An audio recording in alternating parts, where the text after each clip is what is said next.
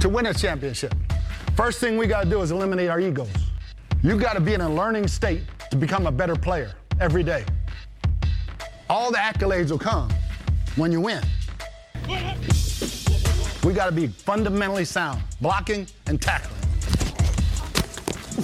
We got to protect the football, and we got to take it away. We got to run the ball, and we got to stop the run.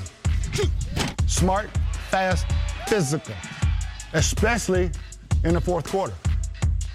That's when you kick their ass. Defend every blade of grass, because you never know what's going to happen. Complacency kills. I don't need to get any better. I'm good. I got my spot on the roster. I'm good. That will kill your ass. That'll kill us. It's being accountable to each other. That's a team. Now, what's our goal? To put a ring on her finger. Welcome to the Buccaneers Observer Podcast. This is Ralph Phillips. I'm Molly Bay. Today's December 17th, 2019. Got the game film done. In one day. In one day. It's amazing what you can do without a kid up your butt all day. Yeah. And plus when it's nasty outside. Yeah. Yeah, so this is going to be a relatively short one, but then we got some news to cover. Let's get to the game review first, the film review. I'm going to tell you this was kind of boring. What? Yeah, surprisingly, it was kind of boring. Wasn't a whole lot on the film that we didn't see on the broadcast version. And that was a lot more fun in real time. Yes, it was. It was very much more fun in real time. I got to hand it to Jameis Winston. He played an excellent game. Besides the interception he threw, everything else was perfect. I mean, he didn't do a whole lot of scrambling for no reason. Our offensive line did great. I mean, Trey Flowers was really the only defensive player on their side that gave us any trouble as far as the offensive line is concerned. How'd Josh Wells do up against him? As expected. Yeah, as expected. But they didn't put Trey Flowers up against Josh Wells as much as they should have. Right. Yeah. Josh Wells, he definitely had a rough start. But then he had a couple of decent plays, but he got beat a few times. So is he a serviceable backup? Yeah, definitely. But the rest of the offensive line did great. And, Jameis Winston had plenty of time back there. I think that's really what allowed him to get so many yardage. We didn't have a lot of open receivers. I mean, he was throwing into some tight windows and making great passes. He didn't have a single receiver that was open that he didn't see in this game. Maybe one, but for Jameis Winston, that's fantastic. So he missed no open receivers? Right. He did not see. Or maybe one at the most. Yes, he did not have open receivers downfield that he did not see. He read the field very well, but they did great in coverage, the Detroit Lions. I mean, they were sticking to our guys. There was not a whole lot of open receivers, but Jameis Winston was able to get the ball in there. This was really a game of two quarterbacks. Jameis Winston played very well. Blau did not. Yeah, that's kind of expected, I think. We forced him out of the pocket quite a bit. He threw some horrible passes. We tipped a couple of passes, and we just had great coverage too. But our quarterback played a lot better than their quarterback. Our defensive line played better than their defensive line. But other than that, it was pretty much what you saw on the broadcast version. Will Golston played outstanding. Oh, yeah. He had a good play almost immediately, didn't he? Yeah, when they forgot to block him. First defensive snap. They did that a couple of times. There was one time where they forgot to block Vita Vea on I want to say it was on a fourth down or a third down. It was in the fourth quarter. Yeah, that is just a gross oversight. Yeah, that was really bad when you forget to block these a 350-pound lineman. Yeah, Golston had that play where he met at the handoff, tackled the runner. Besides that, he played very well. He was the best defensive lineman we had out there, besides Shaq Barrett, of course. I mean, Shaq Barrett's always at the top of the list, but was Golston in more than usual because Bo Allen was inactive? Yes, Bo Allen didn't play, and so Golston took his spot, was the rotational guy. He probably got about 40% of the snaps. I wonder if he is playing so well because of Sue, because remember when Sue came into camp? Mm-hmm. And Golston was up his ass like a little puppy, like just following around. I want to know everything that you know. And on one of the mic stops, no, it might have been on the All-22, I was looking, the Ndamukong Suh has his spot on the bench. It's all the way down. If you're looking at the bench from the field, he's all the way at the very end, left-hand side. It's where he sits every time. And a couple times I've seen Golston sitting down there with him, beside him, with his helmet on the ground, sitting on top of his helmet, kind of at Sue's feet. So, yeah, I think, and if you've watched the Mic'd Up with Shaq Barrett, you can see. It is hilarious. That is my favorite Mic'd Up of the season. Yeah, it beat the Whitehead one, which I thought was going to be hard to beat. But at one point, I think they sack Blau? Yeah, it was on Shaquille Barrett's sack. Okay, and Sue is on the ground, like on the bottom of the pile, and Vita gets up and he sits there and he's pointing and laughing at Sue hysterically. Yeah, it is hilarious. And you can see Sue is laughing too if you look hard enough. What had happened was Barrett came in from the edge, he speed rushed around, and he forced Blau to step up, and Sue was right there. And so Sue grabbed him, and Barrett came in from behind and hit him and kind of knocked Blau out of Sue's grasp, but Sue still had his foot. He had his shoe. And so Blau's like laid out with Barrett on top of him, and Sue's laying beside him, holding his shoe, and he pulls his foot, like pulling him closer to him. And that's when Vita's just like cracking up. Vita stands up and points at him and starts laughing. And you can see Sue's cracking up too. Yeah. There's a real good chemistry between all these guys. But I wonder does Sue get credit for that sack? No, they did. They split it originally, but then they gave it to robbery. Barrett. Yeah. Connie had the foot. Yeah. Well, it was really, I mean, Barrett caused Blau to walk into Sue, but then, I mean, Sue beat his guy.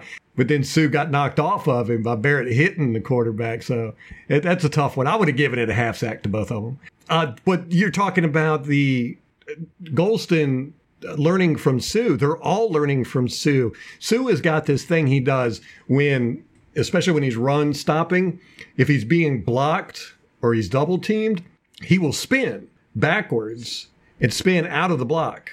I've noticed they're all doing that now. Oh, really? Yes, they've all picked that up from Sue. But they've all also picked up moves from Barrett.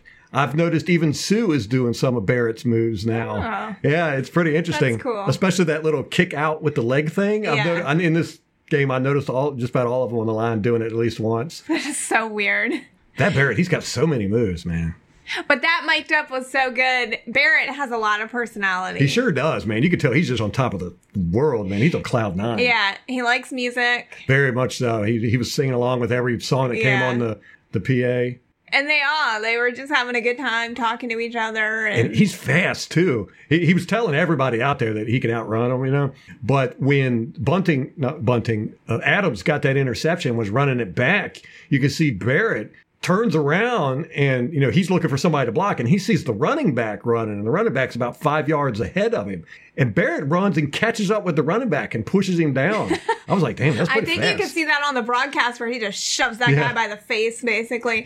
And on that interception, he could see what was happening downfield, and he signaled to the rest of the defensive line that was kind of in his area that it was an interception. They all started running that way, blocking. They had a good train going, and Adams almost got in. With the running back, it might have been Ty, that Barrett knocked down.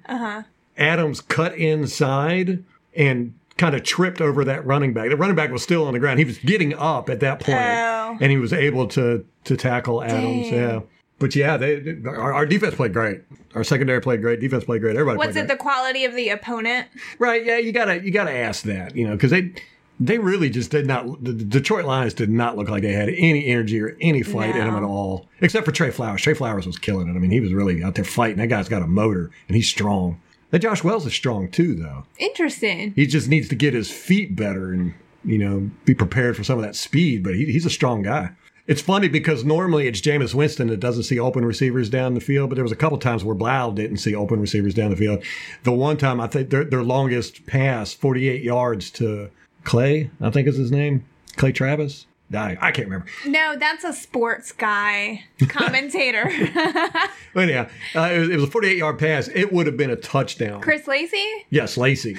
That's Clay right. Travis. Where did I get Clay Travis from? Not Isn't he even a country close. singer, Clay Travis? Does sound like a country singer, but no, he's like, I think he was on ESPN at one point. I've heard an interview with him. On that play, he was wide open the whole time, and it would have been a touchdown if Blau wouldn't have got pressured by Barrett coming around the side. Barrett pressured him. He had to scramble outside the pocket, and it caused our coverage to kind of move towards the open receiver. But the reason why he was open is because we blitzed. We did a lot of blitzing in this game. Whitehead especially. Before he got hurt. Did he get hurt? Oh, that's right. That's right. So anyhow, the guy that was covering the receiver, he blitzes, leaving the receiver wide open. He was wide open for 50 yards running down the field. And it would have been a touchdown. But Blau got pressured out of the pocket and had to scramble around. And he ended up throwing a pass, and it ended up being a little short. The guy had to come back for it. But yeah, it would have been a complete touchdown. But there was a couple of instances where Blau did not see open receivers on the field. But there weren't that many because we had great coverage too. Did you hear what BA said about Carlton Davis today in the press conference? He compared him to, I forget what cornerback it was. He said it was one of the best cornerbacks ever that couldn't catch a ball. Right. Yeah, Carlton Davis. Like great at pass breakups, but... Oh, Jamal Dean. Jamal Dean had a ball hit him in the shoulder pad. He jumped up. He thought he intercepted it, and it hit him. He was in the air. It hit him in the shoulder pad, bounced right off. I mean, he went to catch it, and by the time he landed, he realized he didn't have the ball. He was like, "Oh man!" You see him just deflated. He's like, "Oh." They'll probably work with them on that during the off season. I bet we had a couple missed opportunity for interceptions. We did, I think, last week too. The week before that with Indianapolis, and then the week I think like 3 or 4 weeks in a row we've had opportunities for interceptions that they just didn't capitalize on. Well, they are defensive backs. That's why they're not wide receivers. Yeah, they can't exactly. Catch. But yeah, these guys are flying all over the place. Yeah, I wonder if they'll work with them on that during the off season. This is what happens when you're not rebuilding. You get to improve in certain areas, right. You know? Yeah. It seems like we've been rebuilding for a decade. Know. But this happens every year. You know, a new coach comes in and everybody's like, oh, we got playoff caliber talent, you know. And then after the first year, and then they let it all go. Mm-hmm. Hopefully we got a team that's going to stick around for a while. It's going to be interesting to see what happens in the offseason. I know. Free agency is going to be fun. It's going to be sad. There's nobody on this team that I'm not going to be upset about that leaves. I know. Everybody on this team I like. But I mean, we don't have to lose anybody. Right? Well, you know, generally you lose about 30% of your team. You know, that's about average. Think so. And we have a lot of people coming up for free agency. A lot. And a lot of people are going to get paid. We're going to talk about that in a minute. O.J. Howard should not be blocking. I'm just going to say that. He's just not a really good blocker. I mean, his thing is he's big and he just kind of gets in the way. But he can block cornerbacks and maybe linebackers, but, you know, these outside linebackers or defensive tackles and stuff, no. They just need to stop doing that with him, where he needs to work on it a lot in the offseason, because there's just so many times, usually 4 or 5 times a game, where he just gets destroyed on his blocks. I wonder if that's why he's not getting as many pass catching opportunities, too. I always thought that Brate was not the best blocker in the world. He was serviceable, but compared to the rest of the tight ends we've got blocking, Brate's the best blocker out there. At 10:56 in the second quarter, Howard whiffed on a lead block for Perriman. It was when Perriman got the handoff. It was kind of an end around. Oh, yeah, I saw that one. Oh, Perriman it was wide open down the field. All O.J. Howard had to do was block this one cornerback, totally whiffed. Didn't even touch him. The guy just went right around him, made the tackle. Is he not trying, or is he just not good at it? I think both. You know, he doesn't seem like he's really into the blocking, but even when he is into it, he's not really good at it, it doesn't seem. Yeah. But yeah, Perriman that would have been a huge gain, maybe even a touchdown, but there was nobody after that cornerback, and Howard just totally whiffed, didn't even touch the guy. In 9:07, I think Winston got sacked twice, I think. Yes. The one at 9:07 in the second quarter, that was totally on him. 100% on him. He had that ball for almost 6 seconds. Oh my gosh. In a clean pocket. 5.77 seconds. Did nobody get open? Well, nobody got open. Okay. Like I said, I mean, these guys were covering our receivers good. Nobody got open, and he held the ball, and he held the ball, and he held the ball, and it was 5.7 seconds before he got any pressure whatsoever, and then he just got sacked. He just, somebody got him by the foot, and then it was downhill. So he should have thrown it away. He should have thrown it away or ran, one of the two. Yeah. Yeah, we blitzed Whitehead quite a bit. He was pretty effective too. He definitely pressured Blau quite a bit. Did they continue the safety blitzes once he came out? They started doing more cornerback blitzes, but we were blitzing quite a bit, more so than we have in quite a few games. That interception, 13-15 in the third quarter, I think that was Adams that got the interception. That was just a bad pass by Blau. There was nothing special on anybody's part. Well, they did have to catch the ball. Yeah, it was thrown right to him. It went right into Adams' hands. It was good that he was in position, though. A couple of times in the fourth quarter, or the second half, the Lions would only rush 3 and drop 8 back, and we would only have 3 or 4 receivers going out, and we'd still complete passes for 12, 15 yards. Yeah, it was pretty bad for them, but a lot of them were just excellent throws by Jameis Winston. You know, he threw some really good passes in this game. He was on point. He needs to break his hand more often. Like, how do you do that? But that just got to be so discouraging for the Lions. You know, I mean, they got 8 guys back there. Yeah. We've got 4. We've been there before. Yes. That's what it reminds me of. These past 2 games reminds me of the old Buccaneers secondary. It just seems like no matter what you do, you just can't stop. In the fourth quarter, 4 minutes and 11 seconds left, the interception, that was almost interception by Stewart. If you remember, Jamal Dean defended the pass. Blau threw it right before the guy caught the ball. Jamal Dean jumped in front of it and hit it. Stewart, okay. Yes, and it popped up in the air, and Darren Stewart had the interception, which I still think is an interception. Yeah, I don't see how they could have overturned that. I know, that was very strange. I mean, minimum, it should have stood because you couldn't see the other end of the ball. You never saw it. Maybe they had a different angle. But none of the angles we saw, you could see the ball hit the ground. Right. That was caused by Bunting. Oh. Bunting was blitzing, and he jumped up and tipped that pass. Oh, crazy. Okay. Yeah, so game balls, defense, I'm giving away 3. Okay. Golston, Bunting, and Whitehead. Bunting had a great game. Which is phenomenal because that's where he's from. It's his hometown, Detroit. Yeah, he was playing balls cool. to the wall. Yeah, that's really cool. And I'm glad to see how far that he's come from the beginning of the season because initially we were like, I don't know about this guy. He was not great when he started. Gosh, you remember Jamal Dean's first start? Oh, that was horrible. He got roasted everywhere. What was that, New Orleans? I can't remember. Yeah, wasn't that the one where Carlton Davis got ejected? That's right. Yeah, he came in by necessity. Are you sure that was Jamal Dean? That wasn't somebody else? No. But no, I think that was Bunting. Jamal Dean's first game was absolutely atrocious. Yeah. So they've come so far. I'm excited to see them grow. I mean, we're going to watch this whole core of guys develop over the next few years. Hopefully. They're homegrown. They're all young. Yeah. They're all draft picks, and they all like each other. They're going to be here for at least 4 years. Yeah, that's exciting. Yeah. Yeah, so on offense, game ball goes to Jameis Winston. That's cool. I'm so happy for him and with him. I think he's really made some strides at the end of the season when it mattered, and he's gotten a lot of the fan base on board with extending him, giving him a longer, not a super long-term contract, but maybe 2 years, 3 years. After these last 2 games, you know, I'm putting up a record that's never been done in the history of the NFL. There's no way you can release him. There's no way. I mean, the guy's floor is relatively high. You know, it's you're going to get the interceptions, and you're going to have the games where he gives, you know, multiple interceptions. And when Jameis Winston plays like crap, the team usually doesn't do good. But now that the defense is gelled, the secondary's gelled, you know, I think our defense can make up for that. And hopefully those games will be fewer and further between now that he's more comfortable with the rest of the team. I am seeing a much more calmer Jameis Winston back there, a more, you know, he's more willing to throw it away. He's making better decisions. He's not scrambling for no reason as much. He's reading the field a little bit better in this game. You know, last game it was horrible how much he left on the field, but he did throw for 450 some yards. Yeah. So. Yeah, there's no way you can let Jameis go. I'm glad because I have the jersey, and I hate to have another jersey where the person leaves the team, falls into oblivion. His floor is relatively high, but his ceiling, as we've seen, is, I don't think we've reached his ceiling yet. No, I don't think so either. Just imagine a full season of him playing like he has in the second half of the season. Oh my gosh.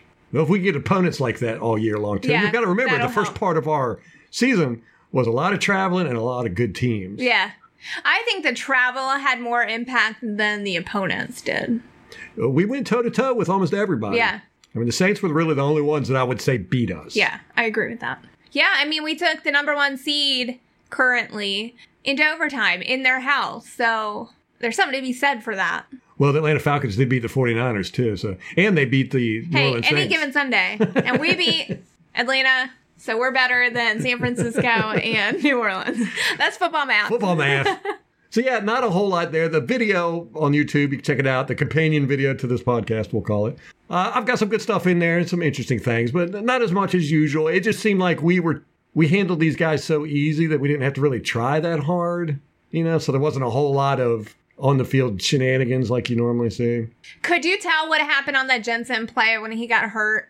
On Twitter, somebody said that him and Marpet kind of got tangled up. Yeah, you can't really see what happened, but he's blocking somebody, and Marpet comes over to help, and it looked like he hit his elbow. But, immediately, Jensen fell down immediately. He stopped blocking and everything and just fell down. And after the play, all the linemen turned around and they looked over at him like, oh, crap. Yeah, he was like rolling around on the ground holding his arm. Yeah, I saw him, and then he was so heavily taped after that. Yeah, between him and Kappa, they were both out there, one arm in it. Like the three-legged race? Yeah. It'll be like a three-armed race. I know. Between the two of them, they have two good arms. Their defensive line, I was really surprised at how little, I don't want to say effort, but push they got. They were just, Winston had clean pockets this whole game just about. He had plenty of time back there, which I think, like I said, was a large factor for him getting 450-some yards. Yeah. All right, well, that's it for the film review. Got some news. Good news. Great news. Pro Bowl results came out today from the Buccaneers. Shaq Barrett will go, and Mike Evans and Chris Godwin. Good. That's fantastic. So, congratulations to them representing the Buccaneers. When was the last time we had 3 Buccaneers on the Pro Bowl? Long time ago. We should have had more, to be honest with you. Vita should have gone. I know. Levante David. It just annoys me that he's overlooked constantly. Constantly. It's sad, but, the Pro Bowl is nothing but a popularity contest. Yeah, it's a popularity contest. And then we had some roster moves today, too.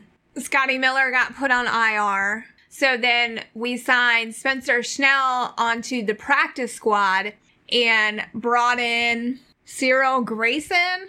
I don't know anything about him. Have you heard of him? No. He's going to wear number 15.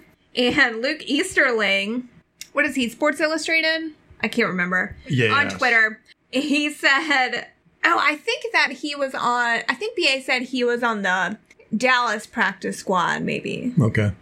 But I guess when he was trying to get in the NFL, it didn't work out. And he tried to drive for Uber for a while and then also got his certification to be a substitute teacher. And then he got the call from the Bucs. So here he is. Well, he's set. If this doesn't work out, he can Uber and teach. He's got 2 fallback plans. Yeah, he ain't playing. There was practice today and all the people injured. Evans, Godwin, Scotty Miller, Whitehead, Donovan Smith, JPP, and Nassib, they all sat out of practice. Yeah. Somebody had asked Arians on whether Vernon Hargreaves, we're playing the Texans Saturday, and Vernon Hargreaves is one of their starting cornerbacks. Somebody asked Arians if he will have a familiarity with Bucs receivers, dealing with a slew of injuries. And Arians said, he's not going to be familiar with our receivers. He doesn't know any of them. I don't either. That was funny. Now, you can always count on Arians for a good press conference. Yeah. Going back to the Pro Bowl real quick, when they have the fan voting, they have the coaches, and then they have the players, right? So each one of them counts for a third. With the fan voting, Shaq Barrett, who is leading the NFL in sacks and forced turnovers, was 4th among NFC players. Wow. Was 5th among outside linebackers in Pro Bowl voting for fans. That's just ridiculous. It just shows how ridiculous Pro Bowling is, the Pro Bowling voting or whatever. It's all just a popularity contest. It's fun if your players make it, but if they don't, it doesn't mean they're good or they're bad. Mike Evans was 4th among receivers, 3rd in the NFC among final van voting for the Pro Bowl. Chris Godwin was 8th, 7th in the NFC. That's just mind-blowing that people could be that way. You're not going to understand voting for your team. Oh, I vote straight Buccaneers down the ticket. I do too. So that's what everyone does. Yeah. So it's good. It's good to see that we got some guys in. They deserve it. The Carolina Panthers, Luke Kuechly got in, and Trey Turner, their lineman. You know who didn't get in? Are you going to tell me?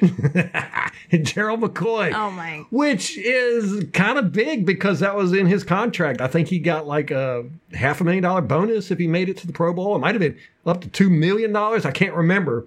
We'll have to go back and look at his incentives. But he had to get 6 sacks on the season and a Pro Bowl appearance. I don't think he's going to get either one of those. But, he didn't get the Pro Bowl anyhow.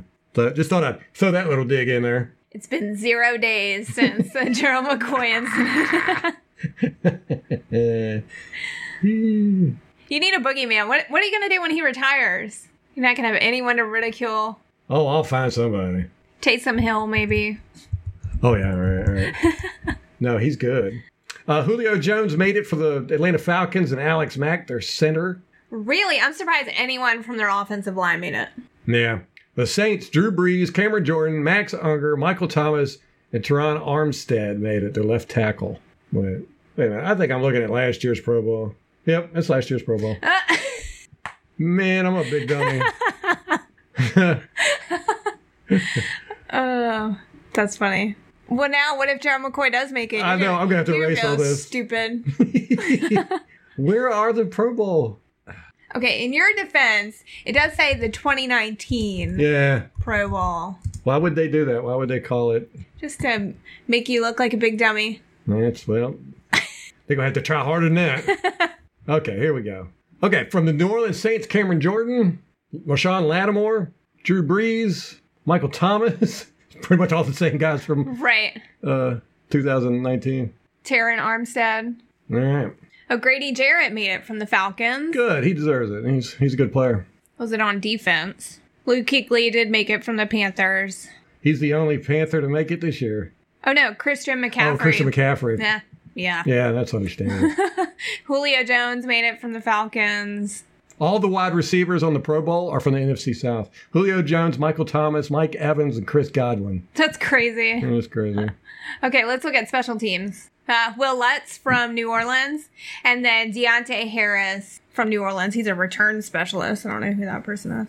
A return specialist. I know.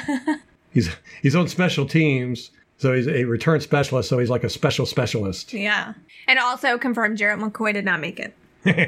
Okay. A few weeks ago, what would you say, 3 weeks ago? 4 maybe, when you were saying, hey guys, the secondary is not that bad. Remember that? And we just gotten... Yeah, I got a lot. You got a lot of flack. I got a lot of flack for saying that. A lot of flack. Well, Greg Allman with the numbers confirms you are correct, sir. I paid him $50 to do it. I'm sure. This is since Hargraves was waived. In the first 9 weeks, Bucks were 32nd in pass yards per game allowed. We were 24th in opposing quarterback rating. In completion percentage, we were 16th. This is with Vernon Hargraves. With Vernon Hargraves. Okay. Touchdowns allowed per game, we were 30th. And interceptions per game, we were 19th. Well, in the last 5 weeks, we were 19th in pass yards per game compared to 32nd before. Opposing quarterback rating, we are 9th. We allow a 77.6 Wow. quarterback rating compared to 100.3 with Vernon Hargraves. Completion percentage, we are 5th in completion percentage allowed. I'll tell you, we've 58.1%. we have got to be up there at the top for pass defense in the last half of the season here. I mean, these guys have got to hold a record because they just bat balls down like crazy. And then Jamel Dean's numbers are just crazy for having probably 200, 300 snaps at this point. Yeah, especially considering the first game he was in, how bad he did. Yeah. And to have such good numbers now. I think that was Bunting that came in New Orleans. Well, whichever. Jamel Dean's first game was really bad. Yeah. In touchdowns allowed per game, we're tied for 10th. We allow 1.4 touchdowns. That's crazy. Wow. Compared to 2.4 before. And then interceptions per game, we're tied for 12th. We get 1 a game. So a market improvement for sure. Yeah, that is huge. Yeah, there's no doubt about it. This secondary is head and shoulders above what it was starting the year. And they're fun. They're fun. They are. I think we're going to have a lot of interceptions next year. The Carolina Panthers plan to start Will Greer at quarterback versus the Colts. Poor Kyle Allen. He's going to be the fall guy. Yeah. He's the reason for their downfall. I found the information. The full breakdown of Gerald McCoy's contract with the Panthers was 1 year, $4 million to sign, $3 million base, $500,000 camp roster bonus, $500,000 and 45-man per game bonus. Incentives are 6.5 sacks, he'll get $500,000. 8 sacks get him $1.5 million. Pro Bowl would get him $250,000 and $250,000 for the playoffs. He just got $4 million that's the only thing guaranteed. The rest of it was incentives. So he ain't getting none of that mess. He's definitely got out getting 8 sacks unless he pops off, 4-game sacks? Yeah. Well, I think he gets $7 million.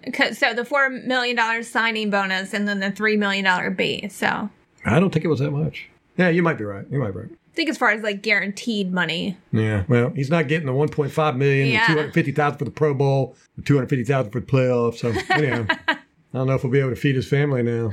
He'll be homeless. He's got all that Buccaneer money. All 100-some million he got from us.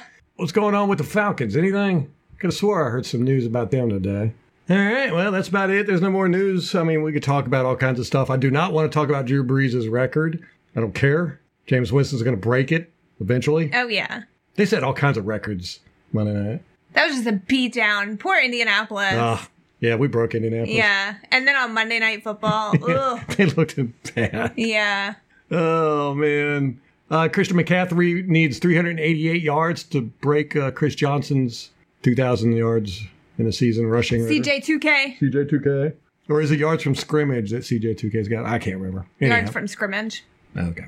Other than that, football's still here. We got 2 more weeks. Don't forget, we're playing Houston Saturday, so plan your weekend accordingly. It's not Sunday. I'm excited about that, but then I'm like, oh, God, what am I going to do with my Sunday? Like, have to watch everyone else's games? Nah, we'll do something around the house. Sit and watch football? Yeah.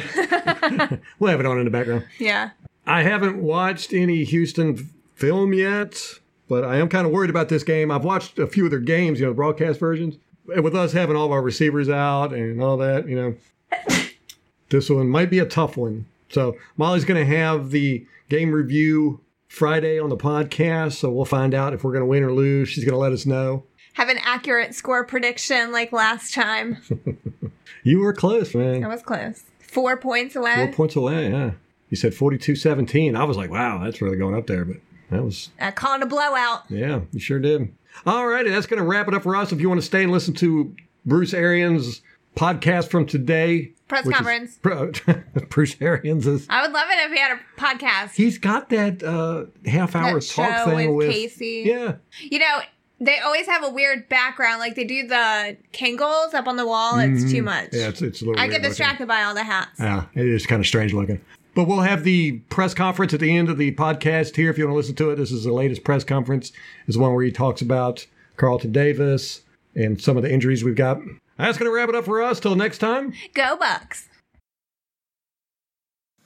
Bo Allen, DeMar Dotson, Mike Evans, Chris Godwin, Tanner Hudson, Donovan Smith, and Jordan Whitehead. Obviously, within 48 hours of a game, we never go full speed, so it was a walkthrough, getting used to seeing what Houston does offensively and defensively, and getting some guys ready to play who haven't played much. I'm sure a week like this, especially with some guys literally joining the team today, it's probably a little more challenging as a coach. But I'm sure you've had games like this where you have to get somebody ready. Oh yeah, too many. That's the problem. I've had way too many guys show up on Tuesday and have a role on Sunday, and it's not anything you'd like to have, but you embrace it and get them ready. Are there times, is there like the best instance of somebody that came in on the fly? The best one was Red Bryant. We called him Thanksgiving. He was hunting. All right. He got on a plane, showed up Friday, and played 27 snaps on Sunday. And that's the best one I've had so far. Receiver, obviously, is where you're dealing with this the most. But Cyril Grayson has not played in an actual football game since 2011, but obviously he's been around the league. Well, what can he bring you in a short amount of time? Well, he has top-end speed. When he had been here for a workout early, he was somebody that we were interested in. And, he's been practicing with Dallas, so he's in shape and ready to go. So it's just a matter of learning. He can't learn it all. Just get him a role, some things that he can do, and get him ready to play. The routine pretty much the same for Jameis as it was last week. Yeah, with a total walkthrough practice, he's got to do everything today because there was no throwing. And I doubt he'll throw tomorrow. No, hopefully we'll tee it up again Thursday. How's Mark Ribs looking on tape for Houston? Bruce, how are they using him? He's their nickel, and he's solid. Your relationship with Todd Bowles goes back over 3 decades. Would you say the biggest factor and reason why you get along with him so well defensively, coaching-wise, is his aggressive style? Yeah, I mean, our personalities match a lot in that way. That's what we want. We want to be a pressure team. We want to put pressure on you offensively and defensively. He's one of the smartest players ever coached, and as a NFL player, he was a really bright guy. Ran the defense for the Redskins, and knew he'd be an outstanding coach. I thought I'd be working for him, to tell you the truth. We hear a lot about you and the coordinators, but can you talk a little bit about what Tom Moore has meant to this ball club? Yeah, a bunch. I mean, Tom brings such an expertise on all levels. And just the coaching profession itself. The young guys just gravitate to him. He's a sounding board for me. He's seen enough practices in his life to know a good one from a bad one, and a young player who might be ready, might not be ready. So I get to bounce a lot of ideas off of him. He's very, very helpful for Byron because Byron trusts him. He was with him, in Arizona. And Tom has a game plan every week. And there's a lot of really good things in it. Last 5 weeks, Dean and Carlton Davis have been as good as any pair of corners in the league. What have you seen from those guys, either through technique or just? I know they studied a lot, but yeah, I think the studying of film helps. The technique's gotten better, but they're more anticipatory. They see things coming.